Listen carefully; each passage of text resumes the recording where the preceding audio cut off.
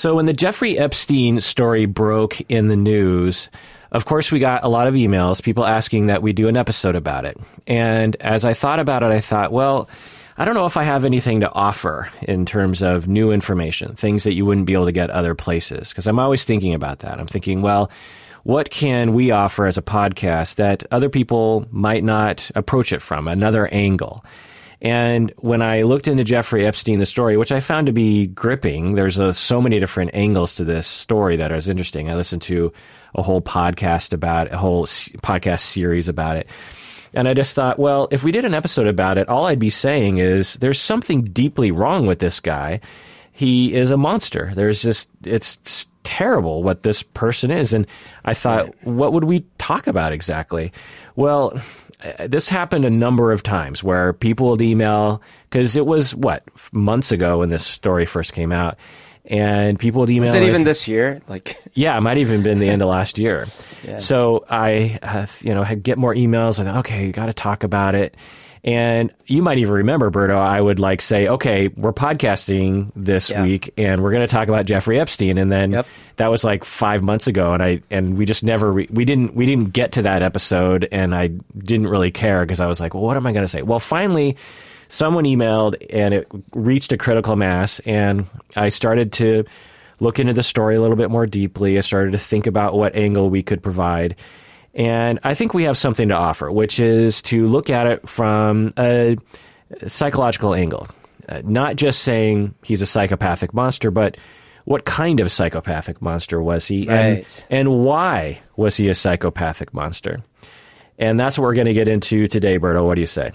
Sounds fascinating. This is the Psychology in Seattle podcast. I'm your host, Dr. Kirk Honda. I'm a therapist and a professor. My name is Humberto Castañeda, and I trap lightning in a bottle. So a caveat to this episode is everything I know comes from the internet, podcasts, and documentaries. I try to privilege better sources over others, but everything that I'm saying should be taken with that in mind. I'm not a journalist. I'm not an investigator. I'm a therapist who does a podcast and looks at the internet. So just keep that in mind. Also, this is not a podcast that has two people who are Epstein experts. Me and Humberto are not experts on the Epstein story. If you are an expert, maybe a super fan, if you will, I might not listen to this episode because we're probably not going to go into the depth that you would prefer. So beware of that. Also, the main point of this episode is speculating regarding personality disorders and development and that kind of thing. It's all purely a speculation based on extremely limited information available to us. So let's review his childhood first before we go into the diagnosing. So his childhood. He's born in 1953, New York City. Dad was a groundskeeper. Mom worked at a school and was a homemaker. His parents were seen as gentle and respected. He had one younger sibling, a brother. He was reportedly well-liked within his group of friends growing up. He was known to be quiet and nerdy and awkward. So remember that, quiet, nerdy, and awkward. And no reports of childhood antisocial behavior or psychopathy or conduct disorder. But who knows? It's not like we have the ability to interview everyone that he grew up with. Maybe something will come out, and maybe some of you super fans of Epstein know more about that. But I couldn't find any reports of any troubling behavior as a child. How was his family in terms of finances? They were multiply described as working class, lower class, and middle class. So Dad was a groundskeeper, so I'm guessing they made a good enough living in their neighborhood to exist similar to their neighbors or something. So there's that. Okay. Now, the reason why it's notable that we don't have any childhood reports of psychopathic behavior is that a lot of people like this, Jeffrey Dahmer, for example, you would hear about earlier reports of abusing animals, exploiting other children, exploiting younger children, waking up with knives, next to your bed as a threat from a 5-year-old child, like as in Ted Bundy. I can't remember how old he was, but he did something like that to his aunt, if I remember right. Anyway, but we don't know, but we don't hear any reports of that. As a teenager, he was a good student, particularly in math. And incidentally, he skipped 2 grades, both the 3rd grade and the 8th grade. He graduated 2 years early at the age of 16. So let's keep that in mind as well. His brother was also smart, reportedly. Adulthood. He went to college. He drove a taxi for work in New York City. He got a job teaching math at a fancy private school. He was apparently well-liked by students and other staff, and he was rumored to have a relationship with a teenage girl while he was teaching there. I don't know how old he was at the time. My impression was that he would have been early 20s, and he's having a rumored relationship with, let's say a 16-year-old girl. He was fired for unknown reasons that I could find, but he reportedly lied about this, saying that he quit instead. So keep that in mind as well, that he might have been lying about himself early in life. I believe he had made up lies about his credentials as well. To get into the school? To be a teacher, yeah. Interesting. Because he certainly did it later when he got a job in Wall Street. Interesting. Okay, so let's look at that as well, or keep that in mind. He met upper-class people while at the fancy private school. One of them hired him as a stock market trader. He did very well. Eventually, he owned his own firm. He became filthy rich and hung out with filthy rich people and powerful people. Bill Clinton, Donald Trump, Kevin Spacey, Prince Andrew. Do we see a pattern here? And many others. There's also lots of reports of philanthropy. Lots of reports. Now, here's the first question for you, Berto. Before I ask the question, we have reports of him giving to charities, like organizations, this sort of thing, but also to individuals. Someone needs money for medical bills. Someone has a kid who's going to college, they can't afford it, he would pay for it. And seemingly, a lot of the things that he did, he didn't ask for recognition. It wasn't a lot of the giving that he gave was not public. It wasn't very noticeable or flashy. So the question is, what people will say often is, oh, he must have been manipulative. He must have been trying. How could a monster like Jeffrey Epstein also give to philanthropy without it being part of his monstership? What do you think, Brett? Yeah, that's really interesting. In one extreme, I mean, you and I talked so many times about Ted Bundy and other similar things. That's like one extreme where it really is hard to tell if there were any instances of legitimate humanity, but there probably were, like with his girlfriend and at some point with like coworkers or something, that there were very surface level things that you're like, well, that was probably him being sort of legitimate human. But these are like extreme human beings. However, like you have constant reports from people that do massive fraud, like for example, the Enron folk, Bernie Madoff. Like there's a lot of folks that do massive fraud, but then in other aspects of their life, they're very well liked and people speak highly about them, and there might be even quote unquote really nice family people. Another example is mob bosses, right? Like. And granted, here I'm going a little bit by what we see in media and stuff, but there seems to be this idea that, they have this separation of like family life and business, right? And so like they'll have their family reunions and actually, and quite real, like if you look at Pablo Escobar, he was very well liked by both his city, the city he was in, Medellin, and a lot of folks throughout the country, and certainly his family. And so like, he was a gregarious individual. He gave to the community. He built things. So I actually think it's quite possible, common even, that you see these dichotomies of like a person that on one facet of their life might be a horrible human being, and yet in other parts of their life they're doing nice things or being kind or whatever. Right. Well, and even the way you worded it was they're a horrible human being, and then another aspect is they're doing nice things instead of they're also a good human being. There's another side to them that is a good. Now it's just a way of phrasing it. I'm sort of like balancing it out and going like, well, you still killed thousands of people, so we're going to net out on bad. Right. I mean, was Jeffrey Epstein a net good or bad on the world? I think everyone would agree he's a net bad. Yeah. But we have this notion in our culture, or maybe it's some kind of instinct, that we want to look at humans in black and white ways. That we do this with politicians all the time. They're either on our team or they're not on our team. They're either a monster or they're a good person. Yep. And the fact is that it's just a way of talking about things. And when you actually look at the data, because let's say someone that's a good person, like Bill Gates, for example, he gives billions and billions of dollars to charity, very non-flashy things as well. He gives small amounts of millions of dollars to, Bill and Melinda Gates Foundation. They give little bits in here for education, this kind of thing. Yeah. And you might look at Bill Gates and you think, well, that's a good guy, because there's plenty of rich dudes who never give any of their money to charity, or very little of their money to charity. And so we say, okay, he's a good guy.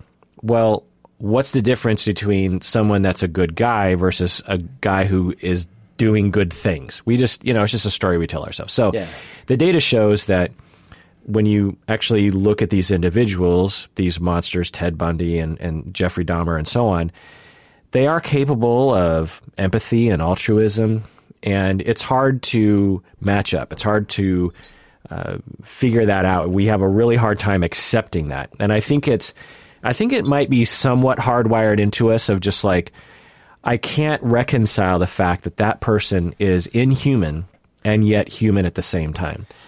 I've been recently, don't ask me why, because I don't really know, but I've been watching a lot of videos about the Aztecs, the Aztec culture. Why? Why are you watching videos about I'll tell you. Let me tell you. No, I go down those kinds of YouTube rabbit holes every night at about 11:15. Who knows what I'm going to start looking at. I mean, something triggered it, but I honestly can't remember what it was. But the thing is, you probably know the Aztecs were, as far as we know historically, the bloodiest human sacrificers that we know of in history. There probably were others, but we don't know about them. And that's including like ancient Sumeria and stuff. Like, it's crazy. They would sacrifice tens of thousands of people at like one festival. So, bloody, and horrible, like cut out hearts, all these things. Okay. Yet they had this really good social net. Meaning like they had good social programs, free education for everyone, like aqueduct in the city. Like they had all this like conveniences. They had families, family lives, all these things. Most of the people they killed were the neighboring tribes and things like that. I say most because some weren't. But anyways, my point is, obviously I'm not trying to excuse the behavior. It's just that for them, they didn't wake up every morning going like, we're monsters, aren't we? They were like, another day in Aztec world. Right. And, hi, honey, and let's go have our free education, and this is great. Oh, look, they're sacrificing someone. Yay. That was their life. In less grotesque ways, but still kind of like animalistic. You see the bullfighters in Spain and in Colombia. I grew up with it and stuff. And, they'll just torture the bull and then kill it, and everyone's like, yay, and then they'll drink the blood and all these things. But then they'll go home and they'll go to church that same Sunday and stuff. These are the kind of incongruous things that humans are actually quite capable of, historically. And I think you touched upon another factor as well as you were talking about it. You're like, well, I'm not making excuses. And I think that's one of the things. It's like, well, if you say anything nice about Jeffrey Epstein or just recognize that maybe he was a good guy sometimes, it's mistaken for excusing or even approving of his terrible behavior, which doesn't make any sense. Anyway, so also other reports were that people close to him really liked him. For example, he stayed friends with a lot of his childhood friends, and that kind of tells you something. He remained close friends with his first wife and became good friends with her husband. And when she was in the hospital, he visited her every day. So is, if when your ex-wife is still good friends with you for many years after a divorce, that says something. I don't know what exactly it says, but it says something. However, unless your first wife is Ghislaine Maxwell. Yeah, Ghislaine is how you Ghislaine. put it. Yeah. However, he was also very friendly with her daughters. He tutored one of the daughters and spent a lot of time with her. So, Right. who knows what's going on there as well. All right. So that's the history in a nutshell. He abused children for many years, many, many children, as young as 11, but mostly around 15 years of age. And he abused them directly and indirectly, right? Because he'd have them recruit other children. Yeah. He was essentially at the top of the pyramid of a very large sex trafficking organization. Estimated he personally abused hundreds of children and was a part of trafficking hundreds, if not thousands, of children. He reportedly had sex at least 3 times a day, abusing girls and also having consensual sex with younger women as well, like adults. Which, by the way, you're probably going to get into this, but when I heard those behaviors as well as Ghislaine's behaviors, I felt like, man, that sounds like addictive behavior. Right. So we'll get into that for sure. Let alone that they were underage. Even if they weren't underage, that's like, wow, that's a lot. Like, right. They're just having constant sex. Right.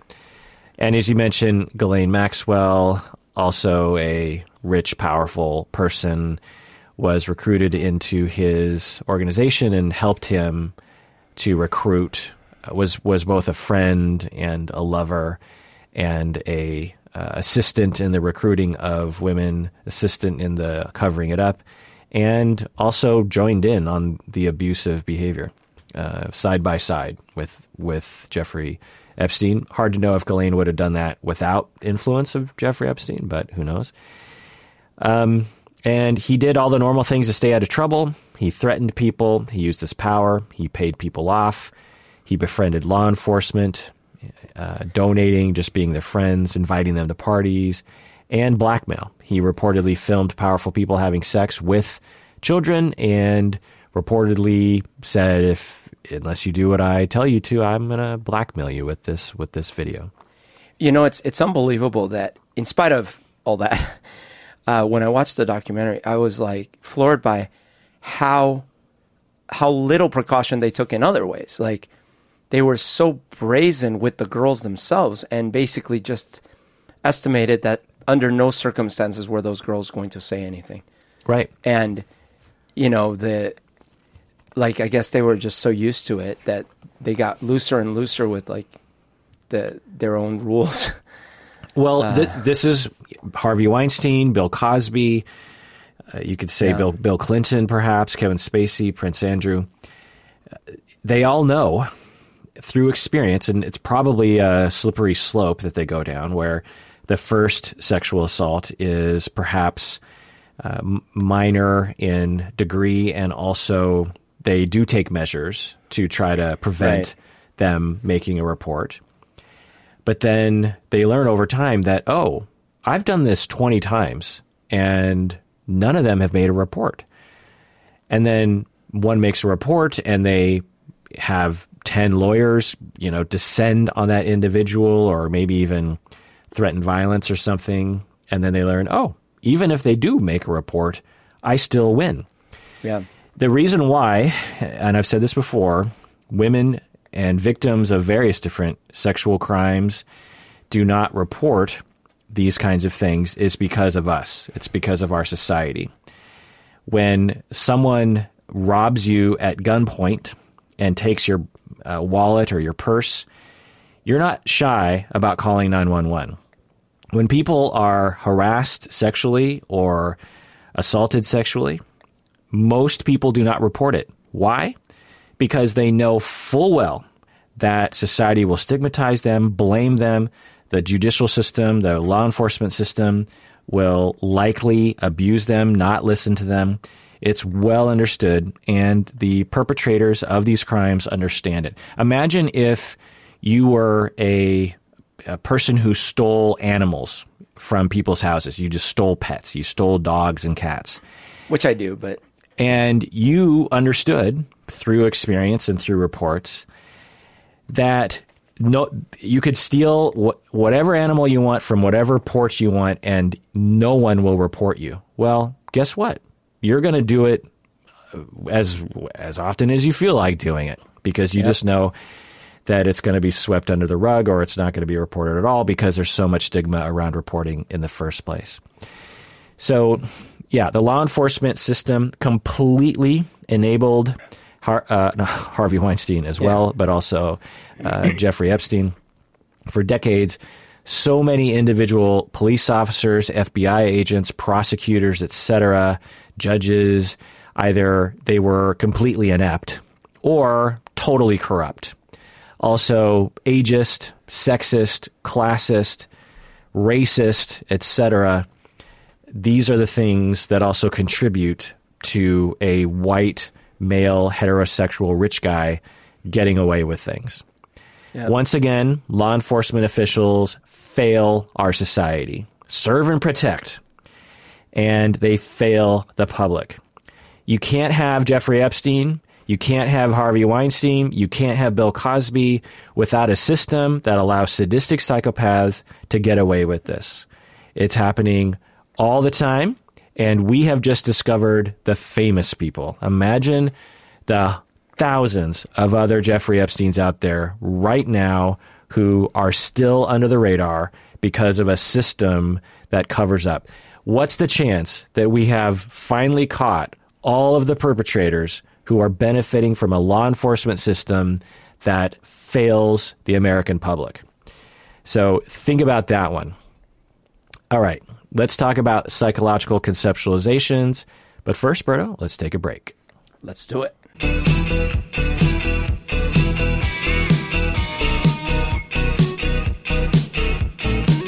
All right, we're back from the break. So let's get into the psychological conceptualizations. Why would Jeffrey Epstein do those things?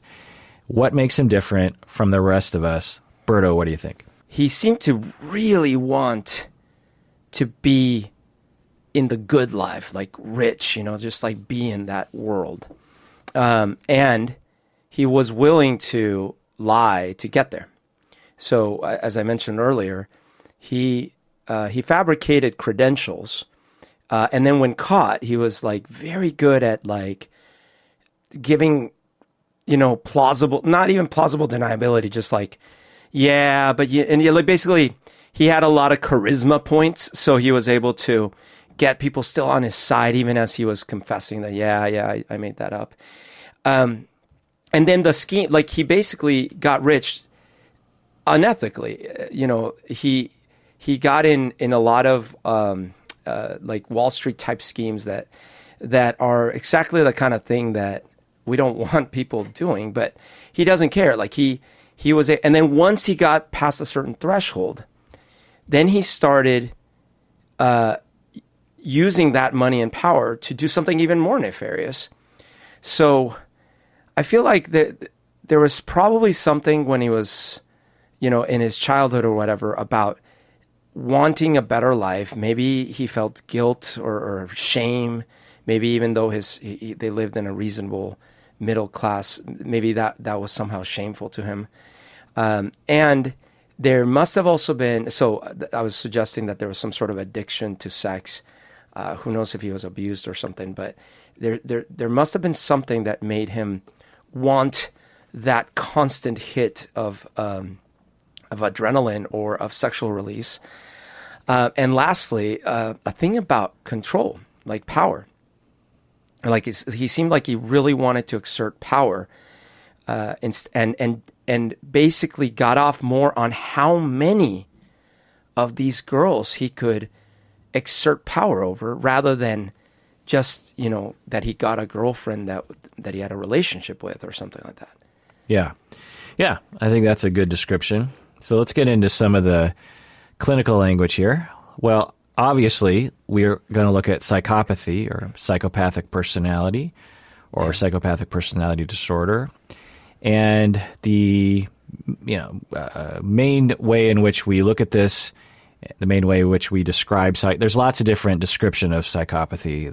It's a word that is used even in the clinical language in a variety of ways, but people generally mean it in the Hare sense, which is Hare, which is a fellow Canadian psychologist, and I believe he was a psychologist. And there are 20 items that he developed that are to measure whether or not someone is a psychopath.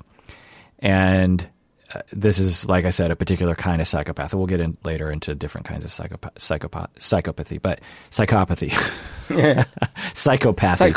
Psychopathy. So the way that you do this is that there are 12 different items, and the first one is glib and superficial charm. And as we go through this, the way you score it is to say either 0, 1, or 2. 0 means not present, 1 means kind of, and 2 means yes, it's present. So, number 1, glib and superficial charm. This means that you're charismatic, you're glib, meaning that it's not authentic. There's nothing wrong with being charismatic. There's nothing wrong with being well-liked. There's something wrong. There's something psychopathic about being fake charisma and fake well-liked. Yeah. Berto, 0, 1, or 2. Based on what I know, which is admittedly just from documentary and a few articles I read, I'm going to go 1 because there is evidence that he would be false and use charisma to basically get out of situations. So yeah. Why not 2? Well, what I don't know is how often, like how frequent, how regular was this behavior? I like it. I like your tentativeness. I'm going to give it a 2 because he definitely had reports of it. There's really no doubt, as you've already laid out some examples, that he was very fake charismatic. Just that example of, okay, I lied on my resume, but that's like fair. That's a hard one to wiggle out of, Yep. Number 2, grandiose estimation of self. So essentially narcissism. What do you think? Yeah, I think it's a 2 on this one, because essentially you have to have that in your head to essentially concoct a plan for your life that looks like, I'm going to have an island. I'm going to fly in illegal underage people to do illegal things with, and fly in rich people, illegally film them, and just to concoct all that and be like, that's my life plan. Like, that is incredibly grandiose in a malignant way. So I'm going to go 2. Yeah, I'll go 2 as well. The other, I wouldn't go off of just that because that's more of lack of empathy, really, and sadism. But other kinds of... I mean it more in the sense of like, if you ask someone like, what's your plan for the next 5 years? And someone tells you, I think I'm going to get an island. And on this island, I'm going to fly in all the famous people from all over the world, and I'm going to film them having sex with tons of underage girls and stuff, and I'm going to be the king of the underground. Like, that's grandiose. Well, but not in the clinical sense, because he actually did that. So, sure. It's not grandiose, for example, for you and me to say, we're going to record a podcast that thousands of people are going to listen to today. Like, that's not grandiose. That's a fact. And so it seems grandiose, but grandiose means unrealistic and not accurate. I can see the argument. It is unrealistic, though. And he eventually did get caught. And he eventually was killed or died, right? So that would be the detail you'd have to include in grandiosity, which is no one is going to get away with this forever. Yeah. But again, he did get away with it forever, and he did have powerful people get him out of trouble. So that also was not a. But let me give an example of clinical grandiosity. So, okay, but just one before you do, because Theranos could have kept going longer, or the Fire Festival could have randomly gotten lucky, but we wouldn't know, right? But like, we have to say those people were being grandiose. But out of, like I said earlier, out of all the people that do these things, have all of them been caught? No. For every Theranos, there's thousands of other businesses that are, taking money from investors and lying to their investors about their viability as a business. It's par for the course. The only difference about Theranos was that it was headed by a attractive blonde. That was what was so weird about it. And her personality was interesting. There are countless examples of other businesses that have a psychopathic, grandiose leader who actually does it. Anyway, the point is that grandiosity in this sense, in the psychopathic sense, is a market evidence that they believe that they're superior to other people in ways that don't make any sense, and frequently try to engineer their life such that they are made superior. So, take someone like Brad Pitt, for example. A lot of people would say, well, he's superior to a lot of other people. He is rich, he's famous, he's good looking, he is, people want to know what's going on in his life. So for him to wake up in the morning and say, you know what, a lot of people are going to want to take my picture, and one day I'm going to own an island and I'm going to have all sorts of interesting people come to it. That's not grandiose. What would be grandiose for him would be to say, I am better in all ways. I'm smarter, I'm wiser, I have better ideas, and I need to assert that on a constant interpersonal level. That's what Jeffrey Epstein exhibited, was that he frequently had to establish, he was rich, he was important, he was powerful, he did have fame, but he frequently had to, according to reports, which, it's hard to know, he frequently had to assert himself as such. He frequently had to make sure that people understood that he was rich. He frequently had to make sure that people understood he was famous and well-liked and important and well-connected. That's the grandiosity. That's the need for people to provide someone with narcissistic supply. Yes, Jeffrey Epstein, you're the best. Yes, Jeffrey Epstein, you are so smart. Yes, Jeffrey Epstein, you have nice things. That's what narcissism is referring to. Number 6, lack of remorse and guilt. Yes. Number 7, shallow affect. Some reports, I'm going to give it a 1. Number 8, callous and lack of empathy. 100%. Number 9, parasitic lifestyle. No. Number 10, unless you count things he did in the beginning. Well, actually, no. He did exhibit parasitic lifestyle. In the beginning. In the beginning. That's how he got his start. Yeah, okay. So I'll give it a 1. Number 10, poor behavioral controls. Definitely with regards to sexual crimes, but unless you have other evidence. Well, the only thing I'll say from the documentary is he didn't seem to be able to stop himself going after the young girls. Which, again, the general personality trait would lead to all sorts of behavioral controls. Punching people in the face at a party, spending all your money at Vegas, these kinds of things. Number 11, sexual promiscuity. Definitely with regards to sexual crimes. It's hard to gauge, though, because he had a particular sexual sadism that, because the classic sexual promiscuity with regards to psychopathy usually has to do with cheating on people. And it's the fact that he had an overwhelming sexual compulsion to predate on young children. It's hard to tease out what was that and what was general psychopathy. Anyway, number 12, early behavioral problems, no reports, but we don't have much reports of anything. Number 13, lack of realistic long-term goals, really no indication there.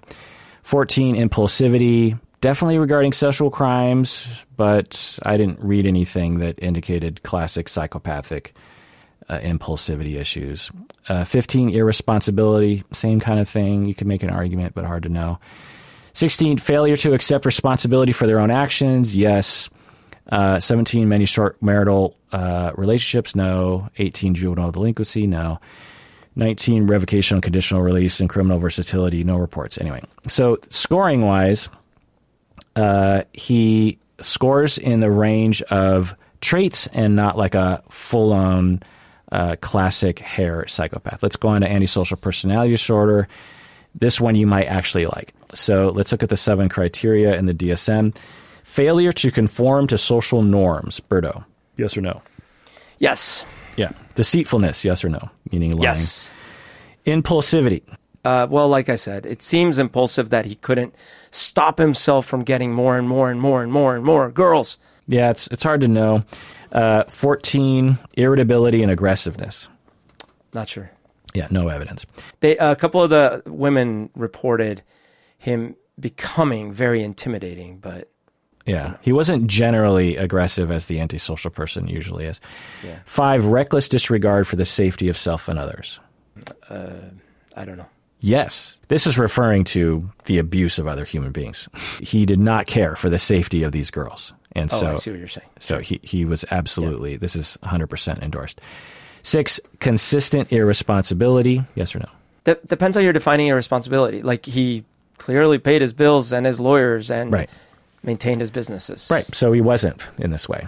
And you pointed to good sort of examples of that we would hear from this criterion, which would be, not paying your bills, I don't know, falling asleep on the street, getting too drunk. And he could coordinate complex things regularly. Right. Number 7, lack of remorse. Yeah, absolutely. Right. So he fits 4 out of 6, or so 4 out of 7, and so thus does qualify for a diagnosis of antisocial personality disorder based on what we've seen on the internet. So why would someone be this way? General thinking is genetics and upbringing. Anyway, moving on. Dark tetrad. So this is psychopathy, narcissism, Machiavellianism, and sadism.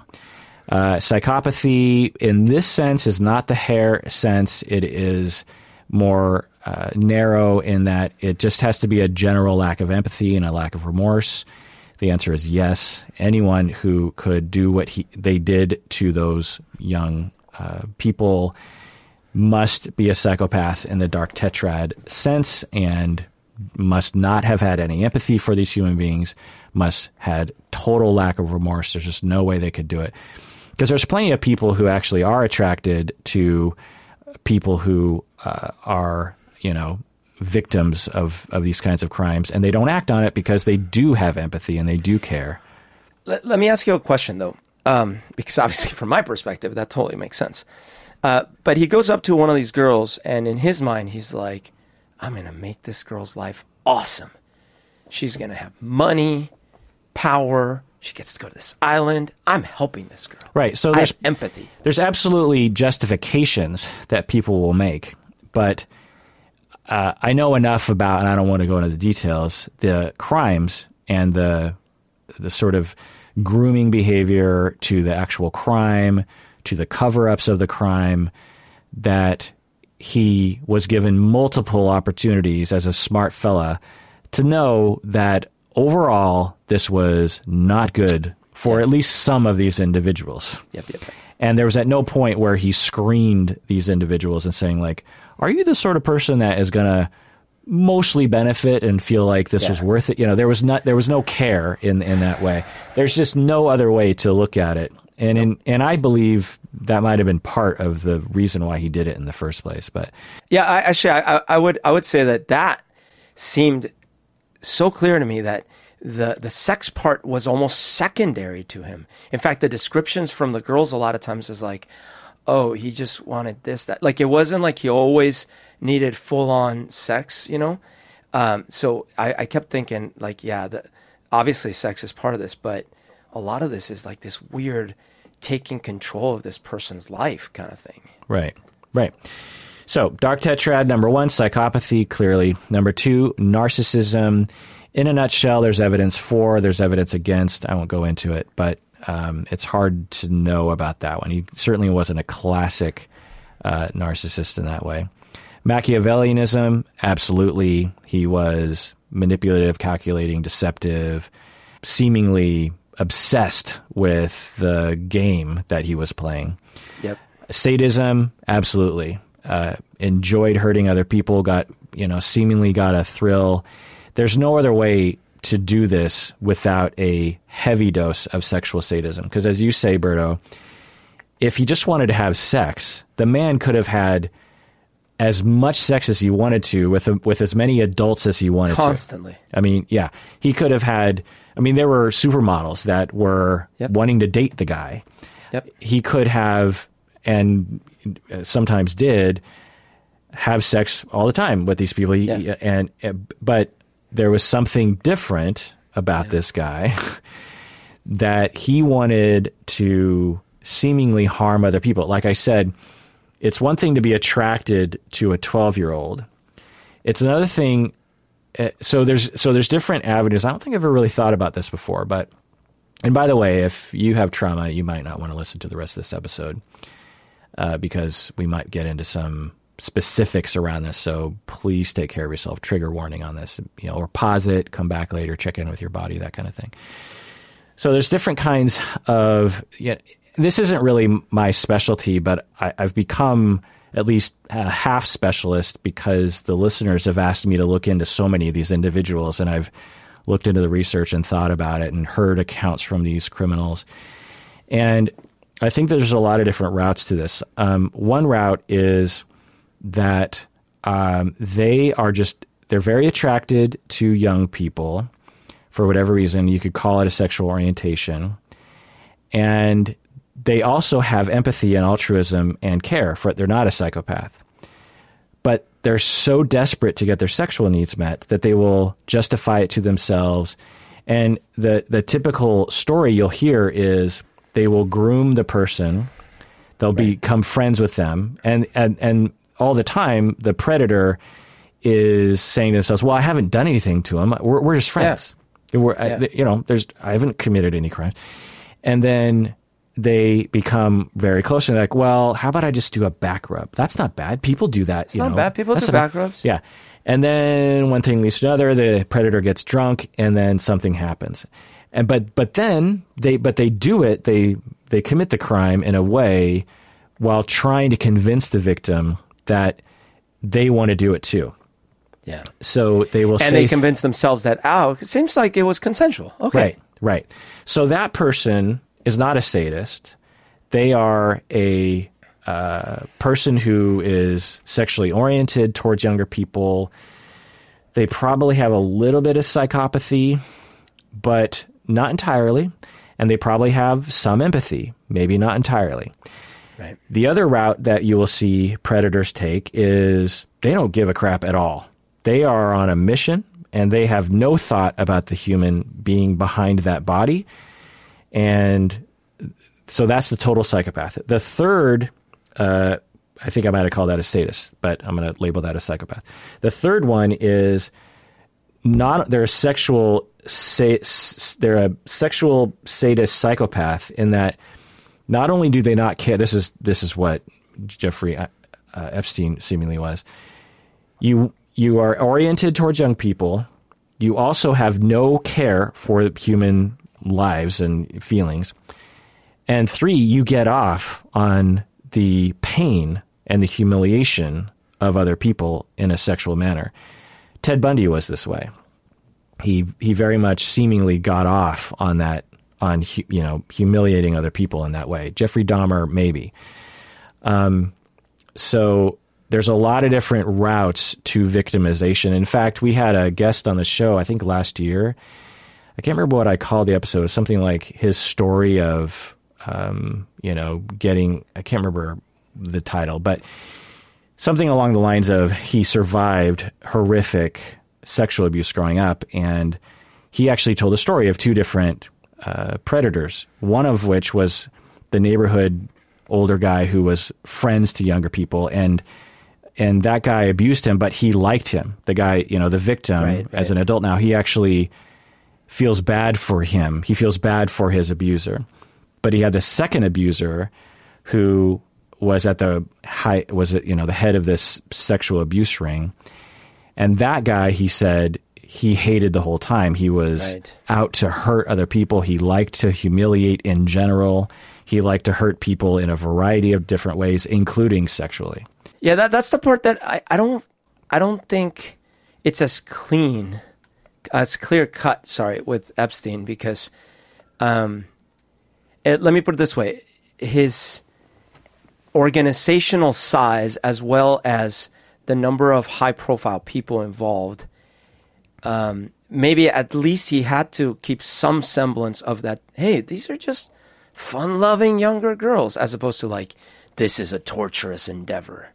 You know, like the whole QAnon thing, that's not what this was. This wasn't like, yeah, we steal young children to torture them and then eat their flesh.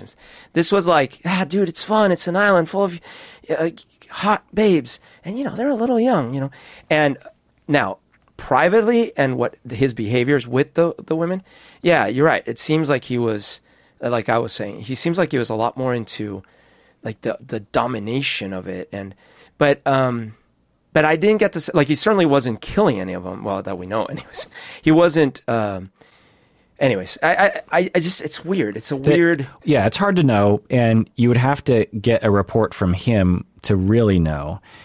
But from the reports, there were many women who, and girls, teenage girls and younger, who, when you hear the description of the way they were coerced into the scenario, some of them seem like they were groomed in that nice way. Like, hey, you know, let's, what do you say we do? How do you feel about this? How do you feel about that? And then slowly kind of edge them in that direction. It seemed like with others, though, he definitely must have known that the girls were not comfortable, and yet he was more than happy to go about it. And this is important, I think, for a lot of people to understand, particularly for women, honestly, because there's this notion out there that if men could get away with this stuff, they would. That all men, if they, you know, we've talked about this before, right. That somehow Jeffrey Epstein just had the power to get away with something that all men wanted to get away with, which is empirically false. There's very few individuals that would be turned on by a victim, even a remotely victimization scenario. And all the other men aren't like, you know, not doing it because of lack of access or because they're afraid of getting caught. Like, no. The vast majority of people, including men, only want to have sex and could only possibly enjoy sex or participate willingly in sex that was 110% consensual. So we just want to be clear on that. There was something very particular about Jeffrey Epstein that was very different about him. Yep. Okay. So we talked about dark tetrad. We talked about Hare's psychopathy. Now let's talk about evolutionary psychology. Berto, what about evolutionary psychology might be able to explain Jeffrey Epstein? Oh, you setting me up for failure again? Evolutionary psychology. Well, okay, I could see a couple of flawed arguments, but I could see like, well, you know, there was an advantage for a male to try to find young, healthy females to procreate with, because the younger, the more likely that except not too young, but within a range, the more likely that the fetus would survive into being given birth and blah, blah, blah. And, you know, of course, the more the better, because that gives your seed more chances at survival. Yeah, but there you go. So that's the hypothesis. And a lot of people in evolutionary psychology and among the lay public have accepted this hook, line, and sinker, this notion that men evolved differently than women.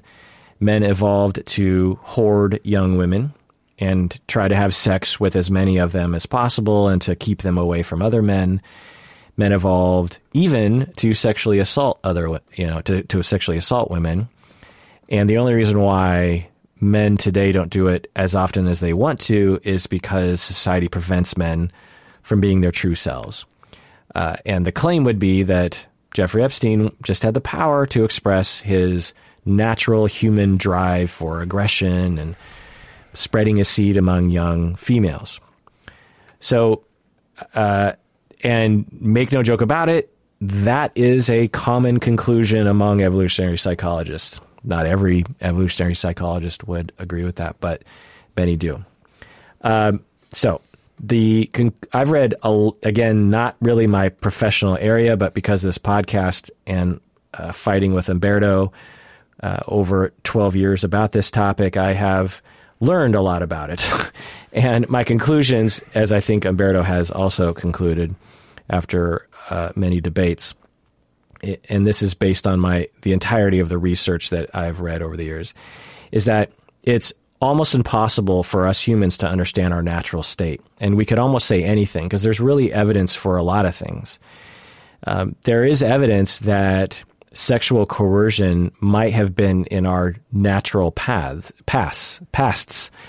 because there are many people, men and women, who actually have fantasies, sexual fantasies of sexual coercion. You actually ask people, do you have fantasies of being sexually coerced and forced into sex? And a sizable percentage of people, women included, will say, yeah, I do have fantasies about being overpowered sexually. So that points in that direction. What seems to be the reality is that we evolved to not have a natural state in a lot of different areas. We seem to evolve to be extremely adaptable to whatever society we are born into. And which kind of makes a lot of sense in terms of like us as thinking creatures and social creatures, because our language is so strong and our ability to create culture is so strong, it stands to reason that we evolved a natural state with society in mind, that we didn't just evolve the way other animals evolve purely in function to, how to eat and have sex and that kind of thing, that we evolved in a system of societies. And it was we evolved a trait of, let's allow a lot of our sexuality and a lot of our aggression and a lot of our ideas of pair bonding. Why don't we leave that a little bit open? Because we don't know what society this next human is going to be born into. And those humans who were too inflexible to those areas might have been evolved out of our gene pool anyway. Yeah, where I will draw some lines, though, if we're speaking about just body evolution and not cultural evolution, clearly we haven't evolved past women becoming fertile at around 12 or up. Meaning that is a fact. That's when the bodies become fertile and capable of having a child. We didn't evolve past that. A small caveat is that seemingly in the past, girls would become fertile a little later because of different things that we're doing to people today. But yes, right. It's true. Let's say 15 or something. Right. Yeah. The point is definitely under the quote unquote minimum age for our society. Right. Okay. And similarly, boys started being able to produce sperm at around 12, same thing. On the onset of puberty, or let's say 13. Okay, so we haven't biologically evolved to at 18 now we can have children. Okay, that's a fact. Second, we certainly didn't evolve for longevity survival. Like anyone past probably 50 or 60, our bodies did not evolve to survive well past those years. That's why it's sort of great when you see someone into their 80s, 90s, 100s, because it's wow, man, what are you doing right?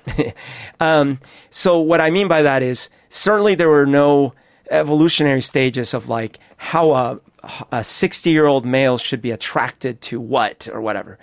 And clearly it is less risk to giving biological birth, not necessarily how much money you have and stuff like that, when you are younger and healthier.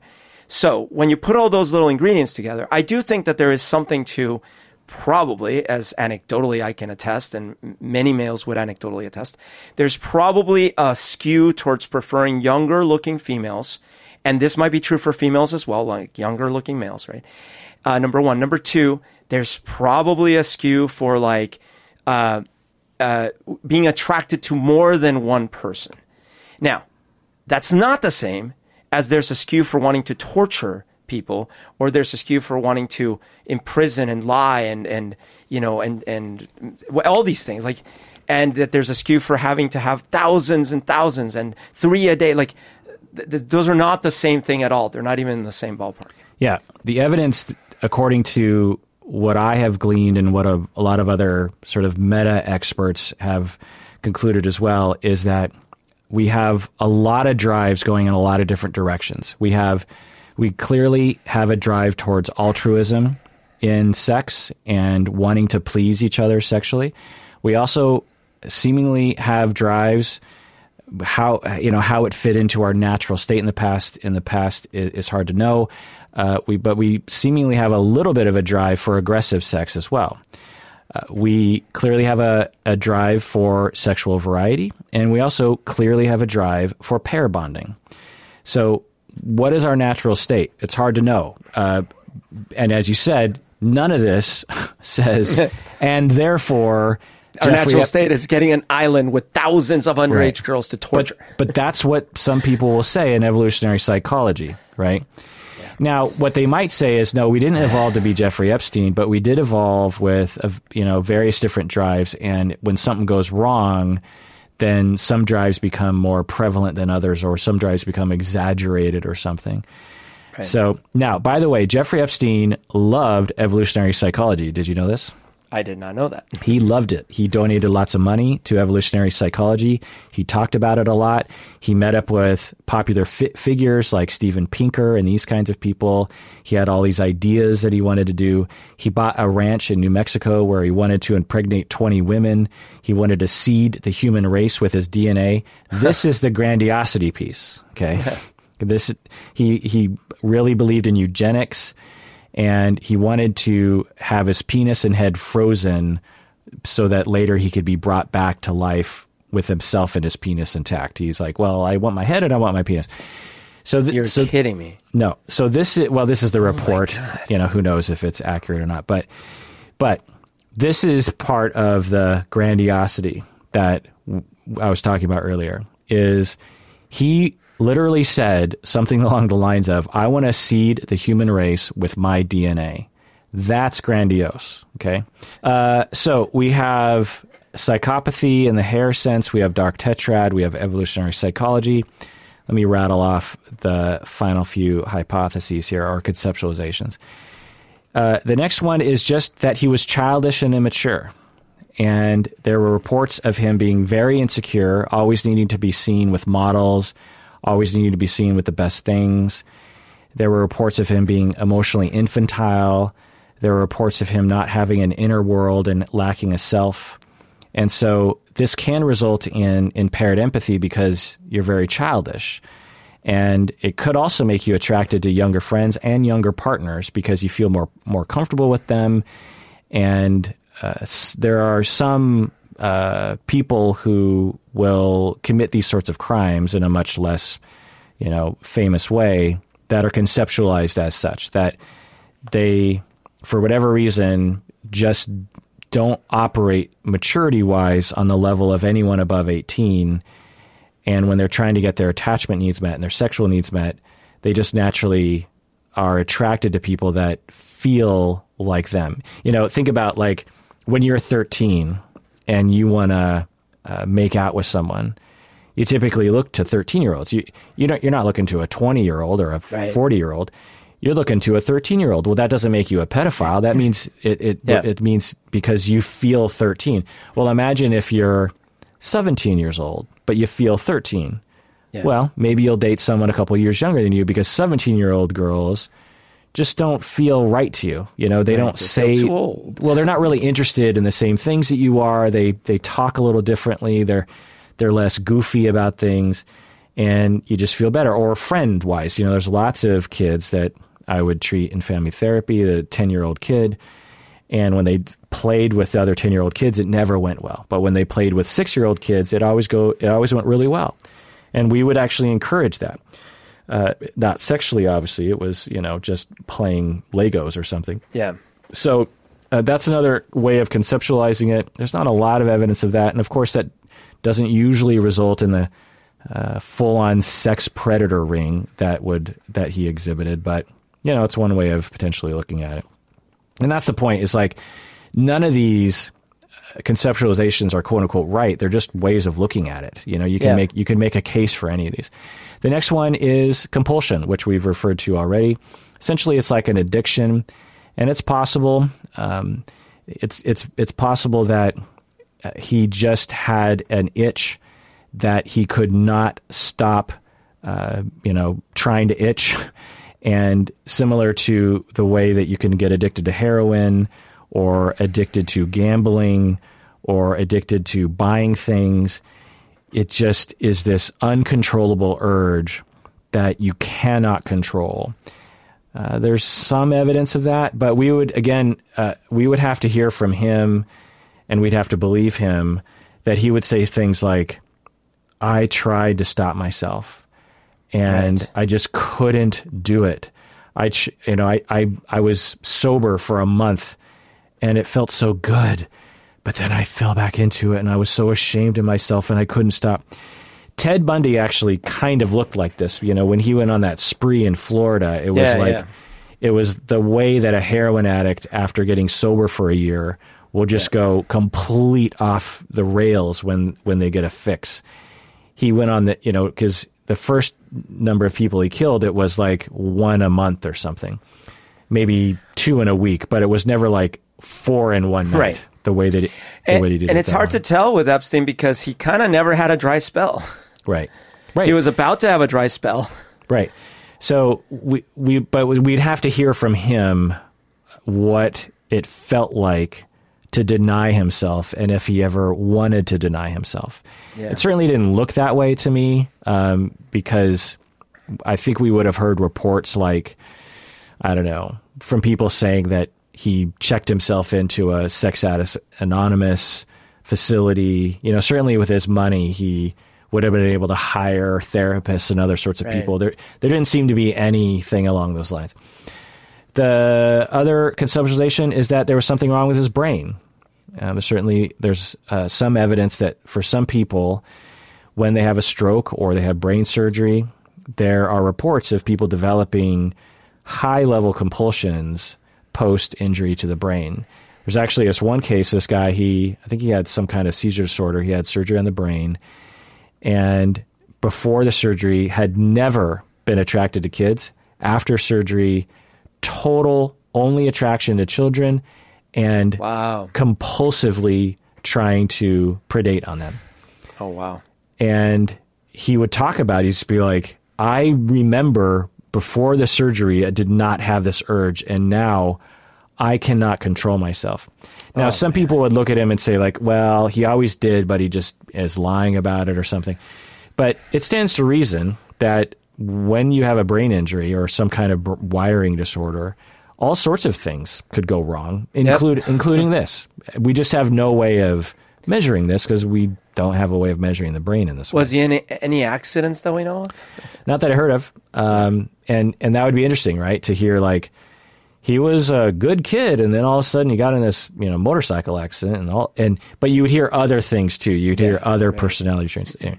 So here's my conceptualization, very loose conceptualization, speculative based on what I know about the situation. And it's several different things. It's 5 different things that led up to what behavior we saw. Number one, this is my best guess. Number one is that he must have been abused or neglected as a child. Something must have happened to him when he was young. Something must have happened. There were no reports of that, so who knows? But I suspect there was something going on there. At the very least, ongoing emotional neglect. But I wouldn't be surprised if he was sexually abused as a younger person. Number 2, immaturity. There seemed to be some reports of him just being generally immature. And the fact that he skipped grades actually could be part of the problem. Yeah. One of the things that people do not understand, and it drives me crazy, is when you have a smart kid in the 3rd grade, you're like, well, let's bump him up. He's advanced. We're holding him back by keeping him in this grade. Does anyone give an effing thought to the emotional development of this human being? Like, it's crazy. The fact that they can do math at a grade higher does not justify throwing, all of us understand, you take a kindergartner, let's say a kindergartner is as smart as an 18-year-old. Does the kindergarten go to college and live in a fraternity? No. We understand that when you're 5, you can't handle that emotionally, you know, like you don't know what it's like to live on your own. You can't socialize. Everyone's going to make fun of you. You're shorter, you know, all those kinds of things. Tons of research shows that when you skip kids ahead, particularly 2 grades, there are on average emotional consequences. Yeah. And immaturity can be one of them. Look at Doogie Howser, MD, you know, he skipped all those grades, and then you saw him in How I Met Your Mother. He was emotionally retarded. Exactly. Number 3 is he was on the psychopathic spectrum. He probably genetic, probably early experiences. He definitely had a lack of empathy. So some sort of emotional problem going on early in life, immaturity, psychopathic spectrum. Number 4, sexual oriented towards teenage girls. He seemed to be extremely attracted to teenage girls. And this could be because of the immaturity. It also could be because of that first relationship he had with a student when he was a teacher. So again, you have to have emotional abuse growing up or neglect. You have to be immature. You have to be on the psychopathic spectrum. And no physical affection or no sexual gratification in his teenage years. And then he goes to college, and then he becomes a teacher. Yeah. And he meets, a girl there, sort of, maybe, I don't know what happened, who knows, but something happened. Either he predated on her, or it was kind of mutual, or who knows. And there's a sexual gratification moment. So there's a possibility that in that moment, for the very first time, he got his sexual needs met, and he got his attachment needs met romantically. Oh boy. That's a powerful experience that we can all relate to. When we're 15 and we fall in love with our very first human being, and we make out for half an hour, this is a powerful feeling, and it's neurologically wiring as well. People develop all sorts of attractions this way. People might become attracted to, brunettes or tall guys or nerdy guys or dark-skinned guys or light-skinned women or, whatever it is. Our early experiences, because like I said earlier, we seem to evolve to be adaptable, that when you have those early experiences, it encodes in your sexuality. Associate everything about this person with sexuality from this point forward. It seems to make sense. So maybe when he is 23 years old and having sex with this 16-year-old, and it was the first time he'd have those feelings, it locked it in for him. Right. But again, you have to be in the psychopathic spectrum to do what he did later. You have to be abused growing up, immature. And then the last factor is entitlement. So this was later. There weren't reports of him predating on younger people until he had the power to do so. So let's say Jeffrey Epstein doesn't succeed in the stock market, never becomes filthy rich. What would he have done? It's possible that he never would have victimized anyone aside from the student that he was with, or he would have done it once or twice and then said, "Oh, I got to stop this," or else I'm same with like trouble. The Weinsteins of the other. Right. It's like they were probably going to be bad people in relationships, probably going to abuse a few people, but then they were given an opportunity to do it in a massive scale. Right. And that's the part of it that we cannot ignore and almost is ignored. And I think something that you and I can offer the podcast world, which is you cannot have Harvey Weinstein, you cannot have Bill Cosby, you cannot have Jeffrey Epstein without the society that we live in. Right. It's just that. So if we want to answer the question, what was wrong with Jeffrey Epstein, our society is part of it. That if you are privileged, if you have money, if you have power, if you can pay for attorneys, if you can pay for people to intimidate victims, if you live in a society where victims, even on a good day, don't want to come forward, then that's why you have this behavior. That's why you see this happen for so long, victimizing so many people. Because I always point this out. It's like, imagine if all these things are the same. Little affection, immaturity, psychopathic spectrum. But his bent was he liked to push people into the street. That was his fetish. He just couldn't control himself. He just desperately wanted to push humans into the street to maybe get run over by a car. The very first time he pushes someone into the street, they stand up and they call the cops. He is going to be prosecuted. They're like, well, they're witnesses, right? Because that's the thing. Jeffrey Epstein, it wasn't like you just had random 15-year-old girls coming forward and saying they were being abused. There were multiple people that were like, yes, I saw it happen. I drove her to I saw him do X, Y, and Z. And so, he pushes someone in the street and the victim stands up. It's like a, 35-year-old white guy, and some other woman saw it too. They go to the police. He's prosecuted. End of story.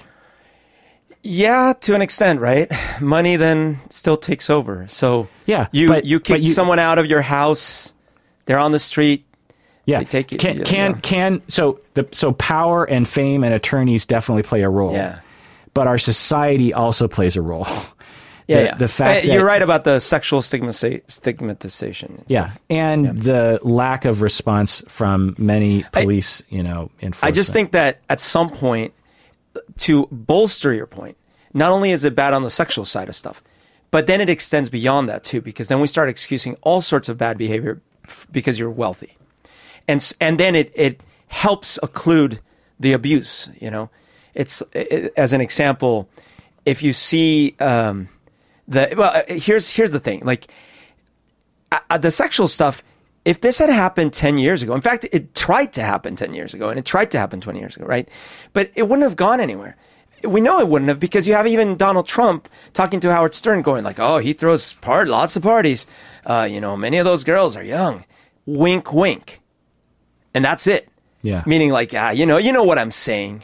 Wink, wink. Harvey Weinstein, it was all basically out in the open. Right. And this would have been a very common response from a lot of people, just like, they might not even agree with it, but they'll still go like, wink, wink. And then it extends to a lot of things, right? Because it's like, well, how did he get his jet? Like, I think he swindled someone, wink, wink. And like, how did he do this? And that's kind of where I was getting at earlier, or when I talk about like these people that defraud people and stuff, and it has nothing to do with sex or whatever, but like we let people get away with stuff because they have enough power and money. Yeah, and they should not. They should not get away with it. Us as a society should be reacting against this. And there's so many reasons why we don't, that we don't have time to go into. Let me ask you a question, Berto. Yeah. Did he kill himself? I don't think he would have killed himself. No, he was probably offed. That's what you think? I would put money on he was offed. Okay. So you don't know. That's what you're saying. I don't know. He's like such a liability. Like, why? If I were that kind of person with that kind of power, and I could, and there seems to be a lot of shady indications, why would I let him keep living? Like, Yeah. So let's look at indication of homicide. And this is just, and again, if you're a super fan, you know more, but this is what I picked up from the internet. Both guards fell asleep. It happens. Yeah, it People does. get sleepy. It does, but that's pretty odd. And when I first heard that, I was like, well, okay. But then I heard that their job was to check on the prisoners every 30 minutes. So it's not like they were just sitting in a guard booth for 8 hours and right. Their job typically involves doing rounds every 30 minutes. That means you're on your feet probably half the night. So that's interesting. Multiple cameras malfunctioned. Yeah, not just one camera. You know how Windows 95 goes blue screen on you? Yeah. The bone in the neck was broken, which is more commonly broken during strangulation. Also, another thing that someone said on the internet was, why wouldn't he at least try to make a deal with prosecutors? Because the prosecutors would have loved to have gotten others, right? Prince Andrew, for example. And if he was such a master manipulator, why didn't he at least try to make a deal? Because there was probably, I mean, at least his lawyers were probably putting that forward of like, hey, you know, maybe there's something we could do here. Also, as you were saying, there were a lot of powerful people who needed him to die. High-level politicians, potentially, at the highest level.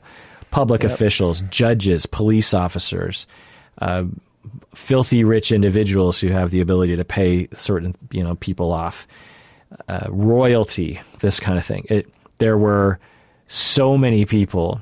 If there was ever a conspiracy, if there was ever an ability, if there was ever a murder that people had the ability to, successfully pull off a conspiracy, even if it was just one of them, all you would need would be one super rich, powerful dude to be like, I am going to make sure that this happens. You know? These are the conspiracies that I have no trouble believing, because like this isn't like, you know, a massively organized, millions of people involved conspiracy like Flat Earth or something. You know, This is. Like, that happens all the time. First of all, this happens all the time. Mobsters off witnesses all the time. In Colombia, it was a sport. Like, it happened constantly. Right. So for me to believe that, like, this one time with this very high-profile thing that was with no, it's probably, come on. It's just silly. Now, could it have been? Right. Yeah. So you know. The conspiracy could have only involved 4 people. You have the super rich guy.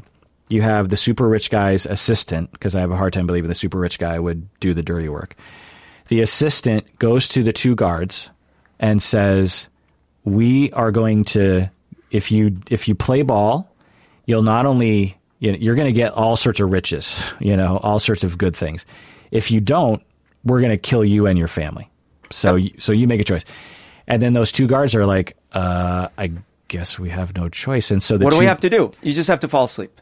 Well, no, they would have to, but they could potentially participate in the murder. You know what I mean? Like, sure. So that's a good point. They could have been the ones that killed him. Right. Or like you said, they could just fall asleep and let someone in, that kind of thing. So maybe there's a 5th person. But so the conspiracy is possible and more believable to be possible, given that you only need like a handful, maybe a dozen people to be involved in this.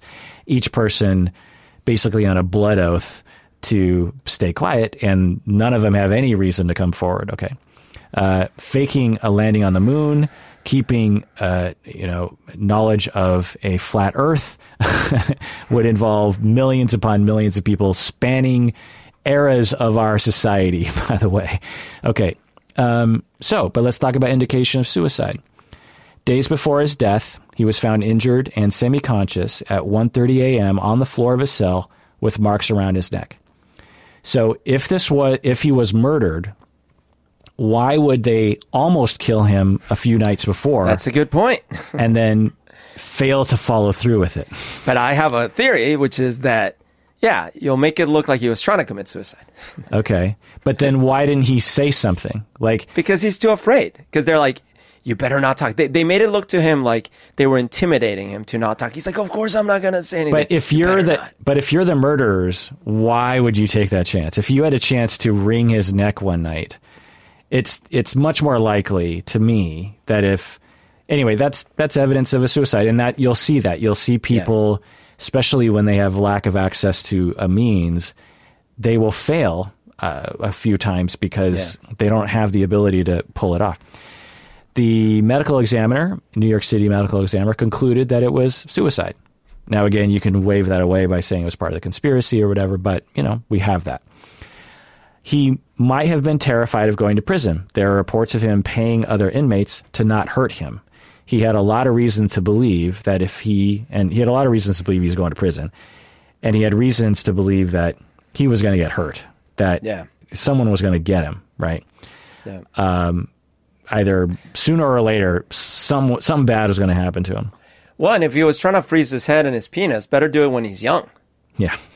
Ish. Also, guards fall asleep sometimes. I was a security guard. I wasn't a security guard in a prison, but I was a security guard for a number of years in college, and I'm here to tell you that guards sometimes, have issues with their sleep. So, suicides happen frequently in prison. regardless of efforts to prevent it. It's actually a big problem in prisons. And he absolutely knew his fate.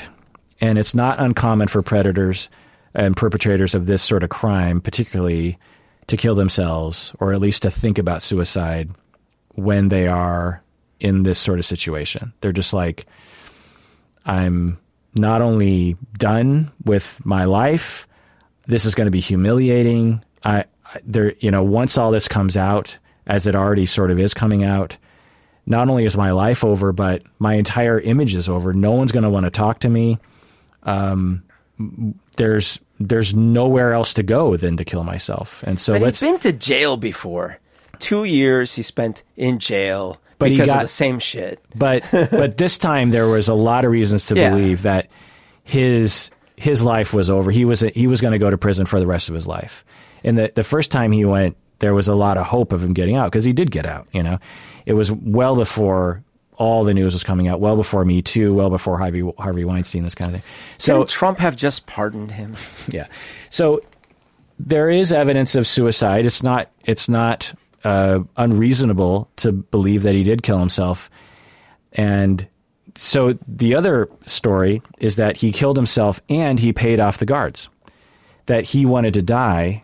And he said, look, guards, I will put millions of dollars in a trust fund available to your kids. Or if you don't let me do this, I'm going to kill your kids. Believe me, I have people.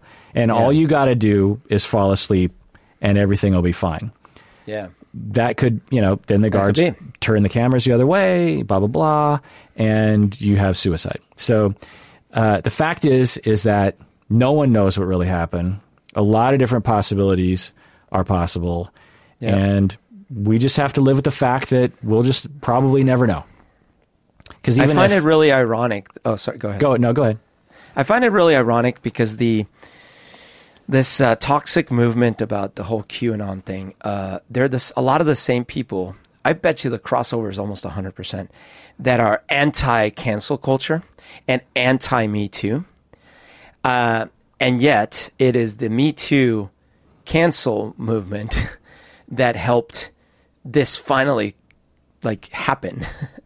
And there's your predator, your actual real life kid's predator.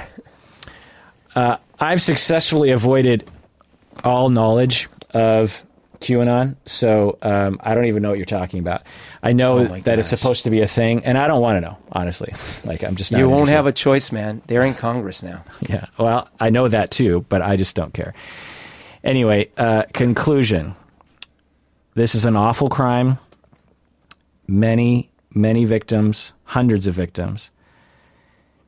He got away with it because of our society, because of white privilege, because of rich privilege, because of systemic problems in our legal system, because of victim stigma, because of sexism, because of, I don't know, just so many different things. He got away with it. He was a monster human being. There's just no doubt about it. Regardless of what DSM diagnosis or any kind of psychological assessment, he was a perpetrator of extreme evil acts every day of the last 30 years plus. Every single moment of his life and being was either in orientation towards that evil or covering it up. Yep. And we need to change our system so that we can catch the others that are still out there. And believe me, there are ones at the top, there are ones in the middle, and there are ones at the bottom. There are regular Joes who are plumbers who are out there doing this sort of thing. There are women who are out there doing this sort of thing. There are people who are CEOs and doing this kind of thing. At every level of society, there are people getting away with this because of our society and our lack of response to them. And if you want to not have these Jeffrey Epsteins out there, then we have to raise awareness for it. We have to talk in ways that allow victims to feel like they can come forward. We have to have legal systems that actually are careful when victims do come forward, because it's going to be hard for them to come forward. We have to protect them from cross-examination and humiliation procedures that involve stripping naked and having cotton swabs go places, this kind of thing, unless they want it to happen that way. There's so many different things that need to happen. We need to talk. We need to allow victims to have a voice and to spread the word of what they went through.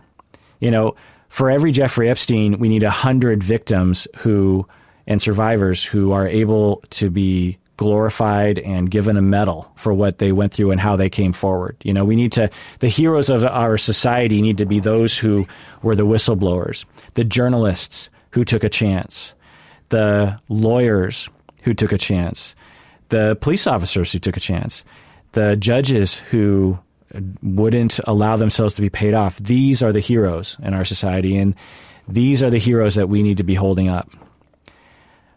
But it's awful, you know, especially if you're watching the documentary, these stories are just horrific.